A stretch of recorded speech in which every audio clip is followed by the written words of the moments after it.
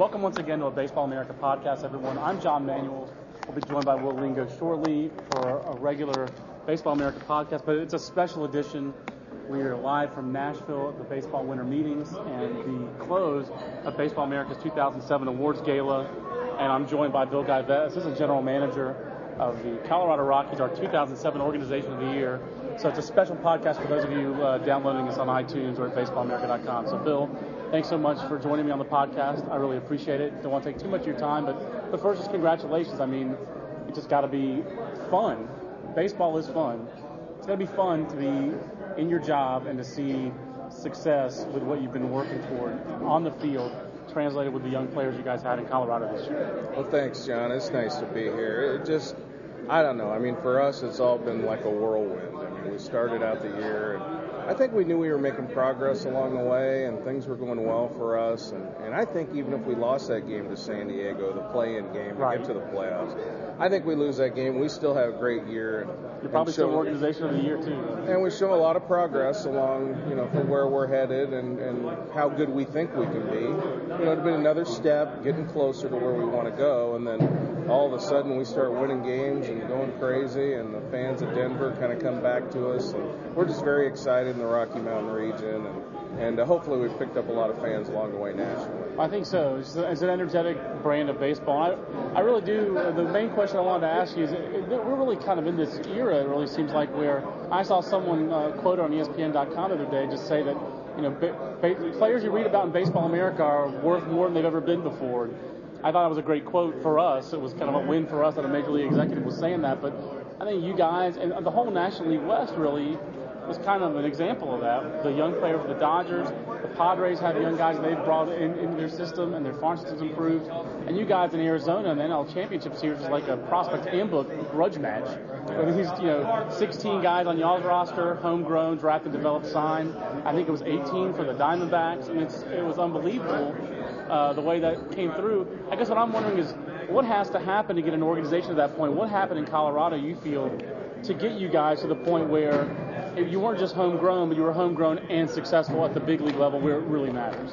I think you have to be consistent, and I think you have to be coordinated. And I think, Billy Schmidt and I are very close. We live a block away from each other. We drive into work every day when we're at home. That's awesome. And we're very close with Clint Hurdle, who in the final analysis handles the players at the Major League level.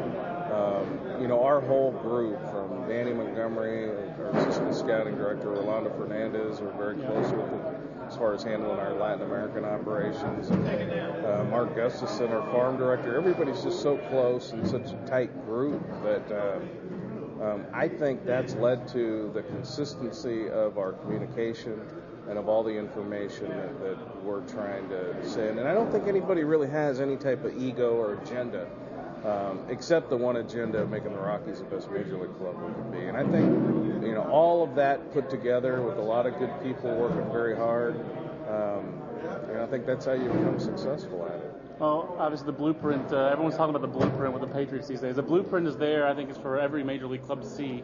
When you see the Red Sox with rookies on the field, and you guys face Pedroia, a guy like a homegrown guy like Papelbon, a rookie like Jacoby Ellsbury. I mean, the draft, scouting, player development, and I think that you guys have done that as well as any organization just in this decade. I mean, the talent had always been growing, and this year just all came to fruition. Is there any, I guess, one guy who, and I'll leave you with this, who's more of a success story, more of a surprise to you guys even than others? I mean, like I think in my head, like I talked on stage, I never saw Brad Hawk being a big league corner outfielder. He was a college first baseman who had a lot of doubles. Or maybe a Garrett Atkins who we kept knocking in our pages. Scouts say he can't play third base. Or is it a guy like Matt Holliday who we saw in our neck of the woods at Carolina be a 240, 250 hitter in Double-A, where it just wasn't clicking for him? Is there one success story maybe you point to that was more surprising or more gratifying for the organization because of that player's perseverance or the organization's faith in him? I don't know about gratifying one player, but I knew who probably was the most important in a lot of those names that you mentioned, and that was Matt Holliday. Okay. Because he was pretty much the rudder. He went up there early. It had really been since Todd Helton that there was another player that we brought up and we're kind of pushing into the Major League club. We've had a lot of free agents, and and we're bringing players from outside the organization. So when Matt went up, we gave him the opportunity to play up there. It wasn't like you could hide him anywhere. I mean, he was hitting in the middle of the order, which is very difficult for a young guy to do. And a lot of big market clubs, they talk about young players and say, oh, this guy's great, and he's hitting seventh. Right. I mean, we asked our guys to step up at the big league level and hit in the middle of the order. That's a big thing to do. And Matt really steadied the ship. And I think when he solidified himself at the major league level, a lot of other players along the way that had played with him when he wasn't doing so well at Double-A said, well, if Matt can do it, I can do it. Absolutely. And he was extremely important to the whole, I'd say the whole next wave of players that came up, the Atkins, Hop. And I think he helped those guys believe in themselves, because that's the biggest part of it, believing you can do it. And so I give Matt all the credit. Now, he's not only just almost an MVP player, at least for us he was, and a lot of people around our place would vote for him. Sure. But at the same time, he was the MVP as far as getting this whole thing started and putting us in a position where we could play in a World Series. And an uncle and Dave, who's been a part of the organization for a long time, as a cross-checker, as a scout, and is now the special assistant of the general manager. And there you go. It's another thing that speaks to the consistency. It's a family affair with the Rockies and the Holiday family. So, Phil, thanks so much. Really appreciate it. We'll tell on another podcast. We'll talk about the DMV in Los Angeles at the time of the sort of. But thanks so much for taking the time. And we'll have some more low, and we'll break it down on the next podcast. We'll take a break on the Baseball America podcast for Bill Guyvet. I'm John Manuel. We'll be back in just a moment on BaseballAmerica.com. Welcome back to the Baseball America podcast. John Manuel now joined by Will Lingo and Jim Callis and Ryan Johnson on the Baseball America podcast.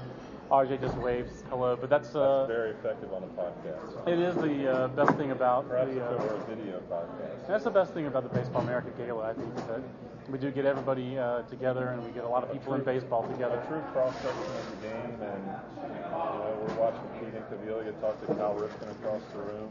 Pete Incaviglia, whose name was dropped by Gary Hughes when Gary Hughes, one of our Lifetime Achievement Award winners, says he takes over as scouting director in Montreal because they weren't satisfied with the previous guy, whose first two picks were Pete Incaviglia and Randy Johnson in the previous draft. So that's a tough crowd. Great lines tonight that fell on deaf ears, apparently. Yeah, it was. I think everyone in the crowd was checking their blueberries a little bit too often. And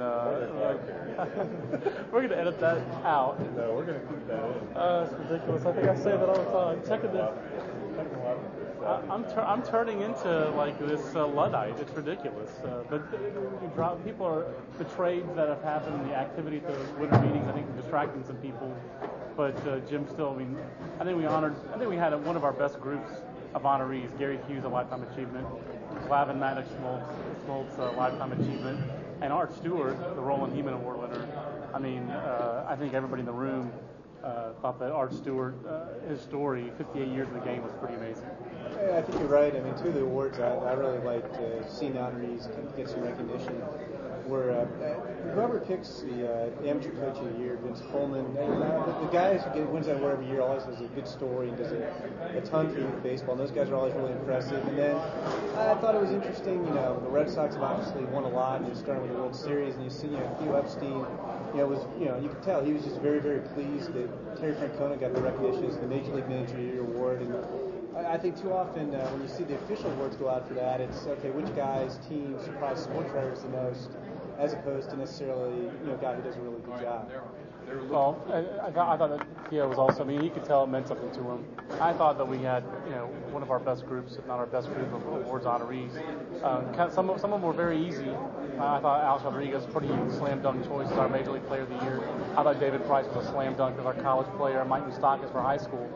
Major League rookie, probably the toughest rookie choice we've had in a long time, because I think we thought that Ryan Braun was going to win it easily early in September, and then the Rockies went on their run. Troy Tulowitzki's numbers just kept growing, and you find out, you look at the defensive stats and his total chances. I know the National League vote was very close.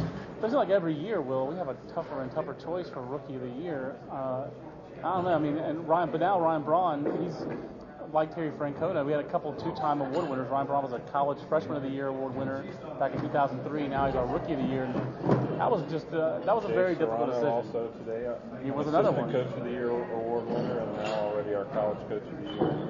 And I think this is also our best attendance of award winners. I think A-Rod was the only winner who was not able to be here tonight. I think he is. I think that's right. That's pretty impressive. Also, to talk about where this gala has come from. This is the first one in Boston, and when we were here in Nashville 5 years ago, when we were half this size, it's just a great event.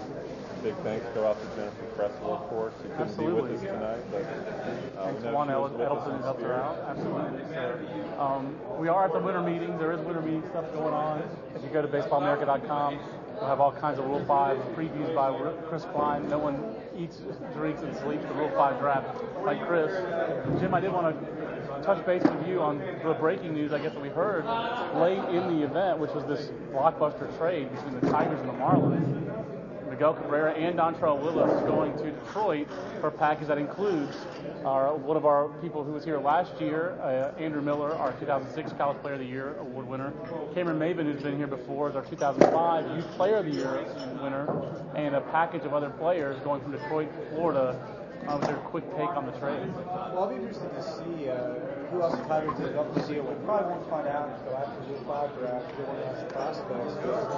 I guess we no longer have to worry about who the number one prospect is in the Marlins system. There's a lot of debate within the office as to who that might be, and I think now it's easier to Cameron Maybin to that. And I guess Rick Porcello will have to try to alter himself with the Tigers and what will be a very thin system. I'll be very curious to see who the other 3 players they give up in that deal are, which we probably won't find out until Thursday afternoon. I think it tells you the Tigers for sure want, their success that they had in 2006 and the step back they took in 2007. They are not satisfied with just being pretty good. The only desire there is to win a championship. I think it's to be commended.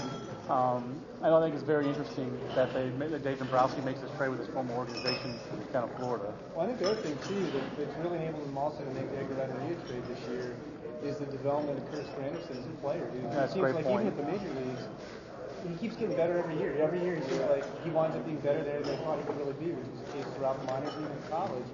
And because of that, you can't play. I mean, I guess you play 3 center fielders and put him on the corners, or you diminish the value a little bit. So they trade Marcus Hernandez to get Edgar Renteria and shore up shortstop. Now Cameron Maybin, along with Andrew Miller, the key player in this trade, to get Willis and Cabrera. And really, in a way, I don't know how people are going to credit this, but Curtis Granderson's development enabled them to pull the trigger on those 2 trades. If Curtis Granderson didn't become this player, I doubt they give up a guy like Cameron Maybin. No, I think you're absolutely right. And Cameron Maybin is a guy who hit a home run off Roger Clemens in his first big league game. He's not a guy who's short on talent, number 1 prospect for us in the Arizona Fall League. I was talking to a scout yesterday. He thought that Cameron Maybin, as good as he was maybe even a little bit overrated. He thought, the hit tool still a little bit more raw than a lot of people thought. But Miguel Cabrera, you get Miguel Cabrera. Ozzie Guillen just quoted the other day when he was here yesterday, talking about the civil rights game the White Sox will play in Memphis in the spring. Said, Miguel Cabrera's lost at least 15 pounds this offseason. He said he's going to be in much better shape when you see him in spring training. So I mean, if that's the case, Miguel Cabrera in the middle of that lineup with Magglio Ordonez, Gary Sheffield, that's pretty scary. Carlos Guillen over at first base. Ivan Rodriguez will hit 8 or 9, as he probably should in that lineup.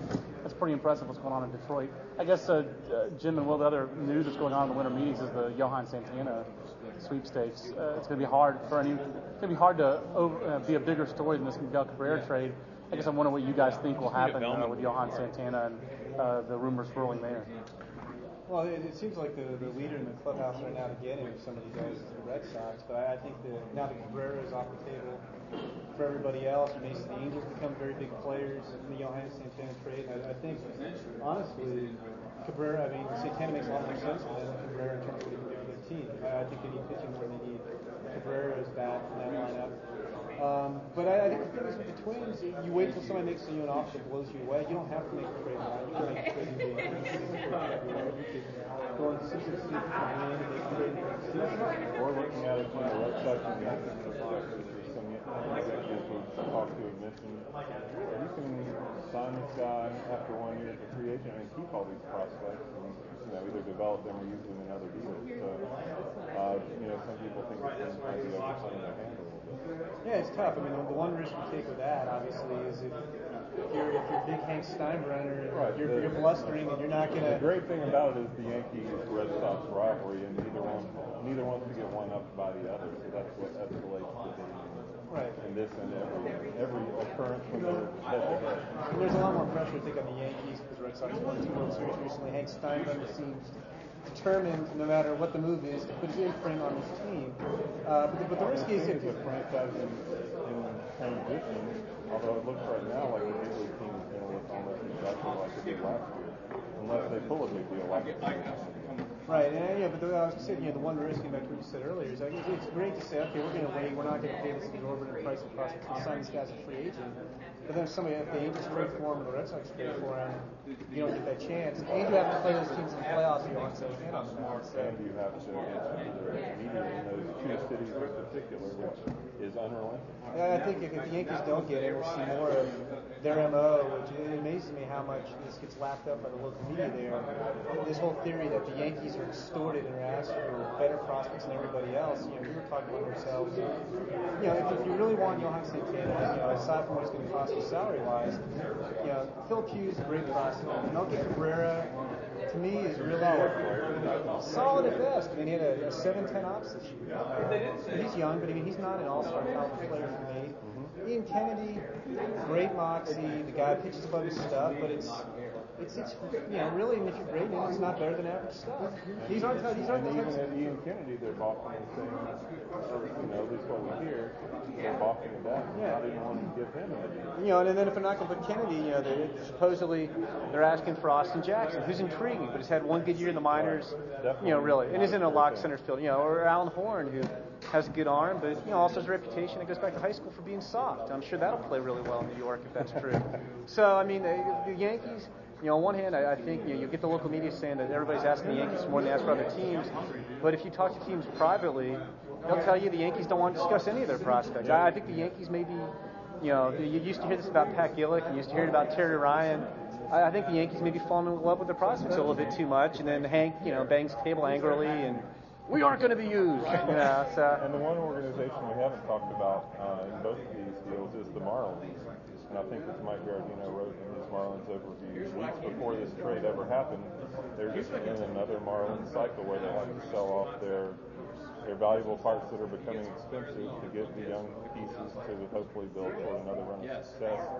This time it seems like part of that run is getting a new ballpark or the franchise in South Florida is a huge question. Who knows what's going to happen with the Marlins? At least with this trade specifically today. I'm not. Obviously, I like Andrew Miller. I'm not so sure Andrew Miller's not going to just wind up being good rather than great. But I'd rather have Andrew Miller right now than Dontrelle Willis. Don't be surprised. Dontrelle Willis struggles going to the American League. I mean, Josh Beck, who's got a lot bigger arms, struggled. And with Cabrera, I think we just got the point where they didn't want to pay him in arbitration. But at least you get Cameron Maybin, who's probably could use a little bit more time in the minors. But he's, you could put him in the big leagues, and it really solves a hole they've not been able to fill, which is center field. Right. So, it gives them some flexibility there, and we'll see what they can come up with at third baseman. And again, they're another young Marlins team that not many people are going to notice. Okay, it's the best podcast ever. I took a little snack break in the middle of the podcast, and I actually got to talk to Jim Callis on the podcast, and now we'll see if we erase it. I'm 1 for 2 on Jim Callis' podcast, so we'll see if they have a first 3-person podcast. Yeah, we'll see how it works and maybe try it again soon. Absolutely. Well, and we might even podcast post-Rule 5 draft. That's our plan. You're never going to get better Rule 5 draft coverage than Baseball America and BaseballAmerica.com because we're all about the Rule 5. And Chris Klein's still chasing down. He was working the room, schmoozing, telling the photographer whom to take pictures of, chasing down Rule 5 information as they come in before the game started. So, Jim, thanks for being on the podcast. I want to thank Bill Gazzette of the Colorado Rockies, 2007 Organization of the Year. Anything else from you, Will? Thanks to everyone who makes the Gala such a great event. Absolutely. So thank you for downloading it at BaseballAmerica.com and iTunes. Until our next podcast, so long, everybody. After the end of a good fight, you deserve an ice-cold reward. Modelo is the mark of a fighter. You've earned this rich golden lager with a crisp, refreshing taste. Because you know, the bigger the fight, the better the reward. You put in the hours, the energy, the tough labor. You are a fighter, and Modelo is your reward. Modelo, the mark of a fighter. Drink responsibly. Beer imported by Crown Imports, Chicago, Illinois. Everybody in your crew identifies as either Big Mac Burger, McNuggets, or McCrispy Sandwich.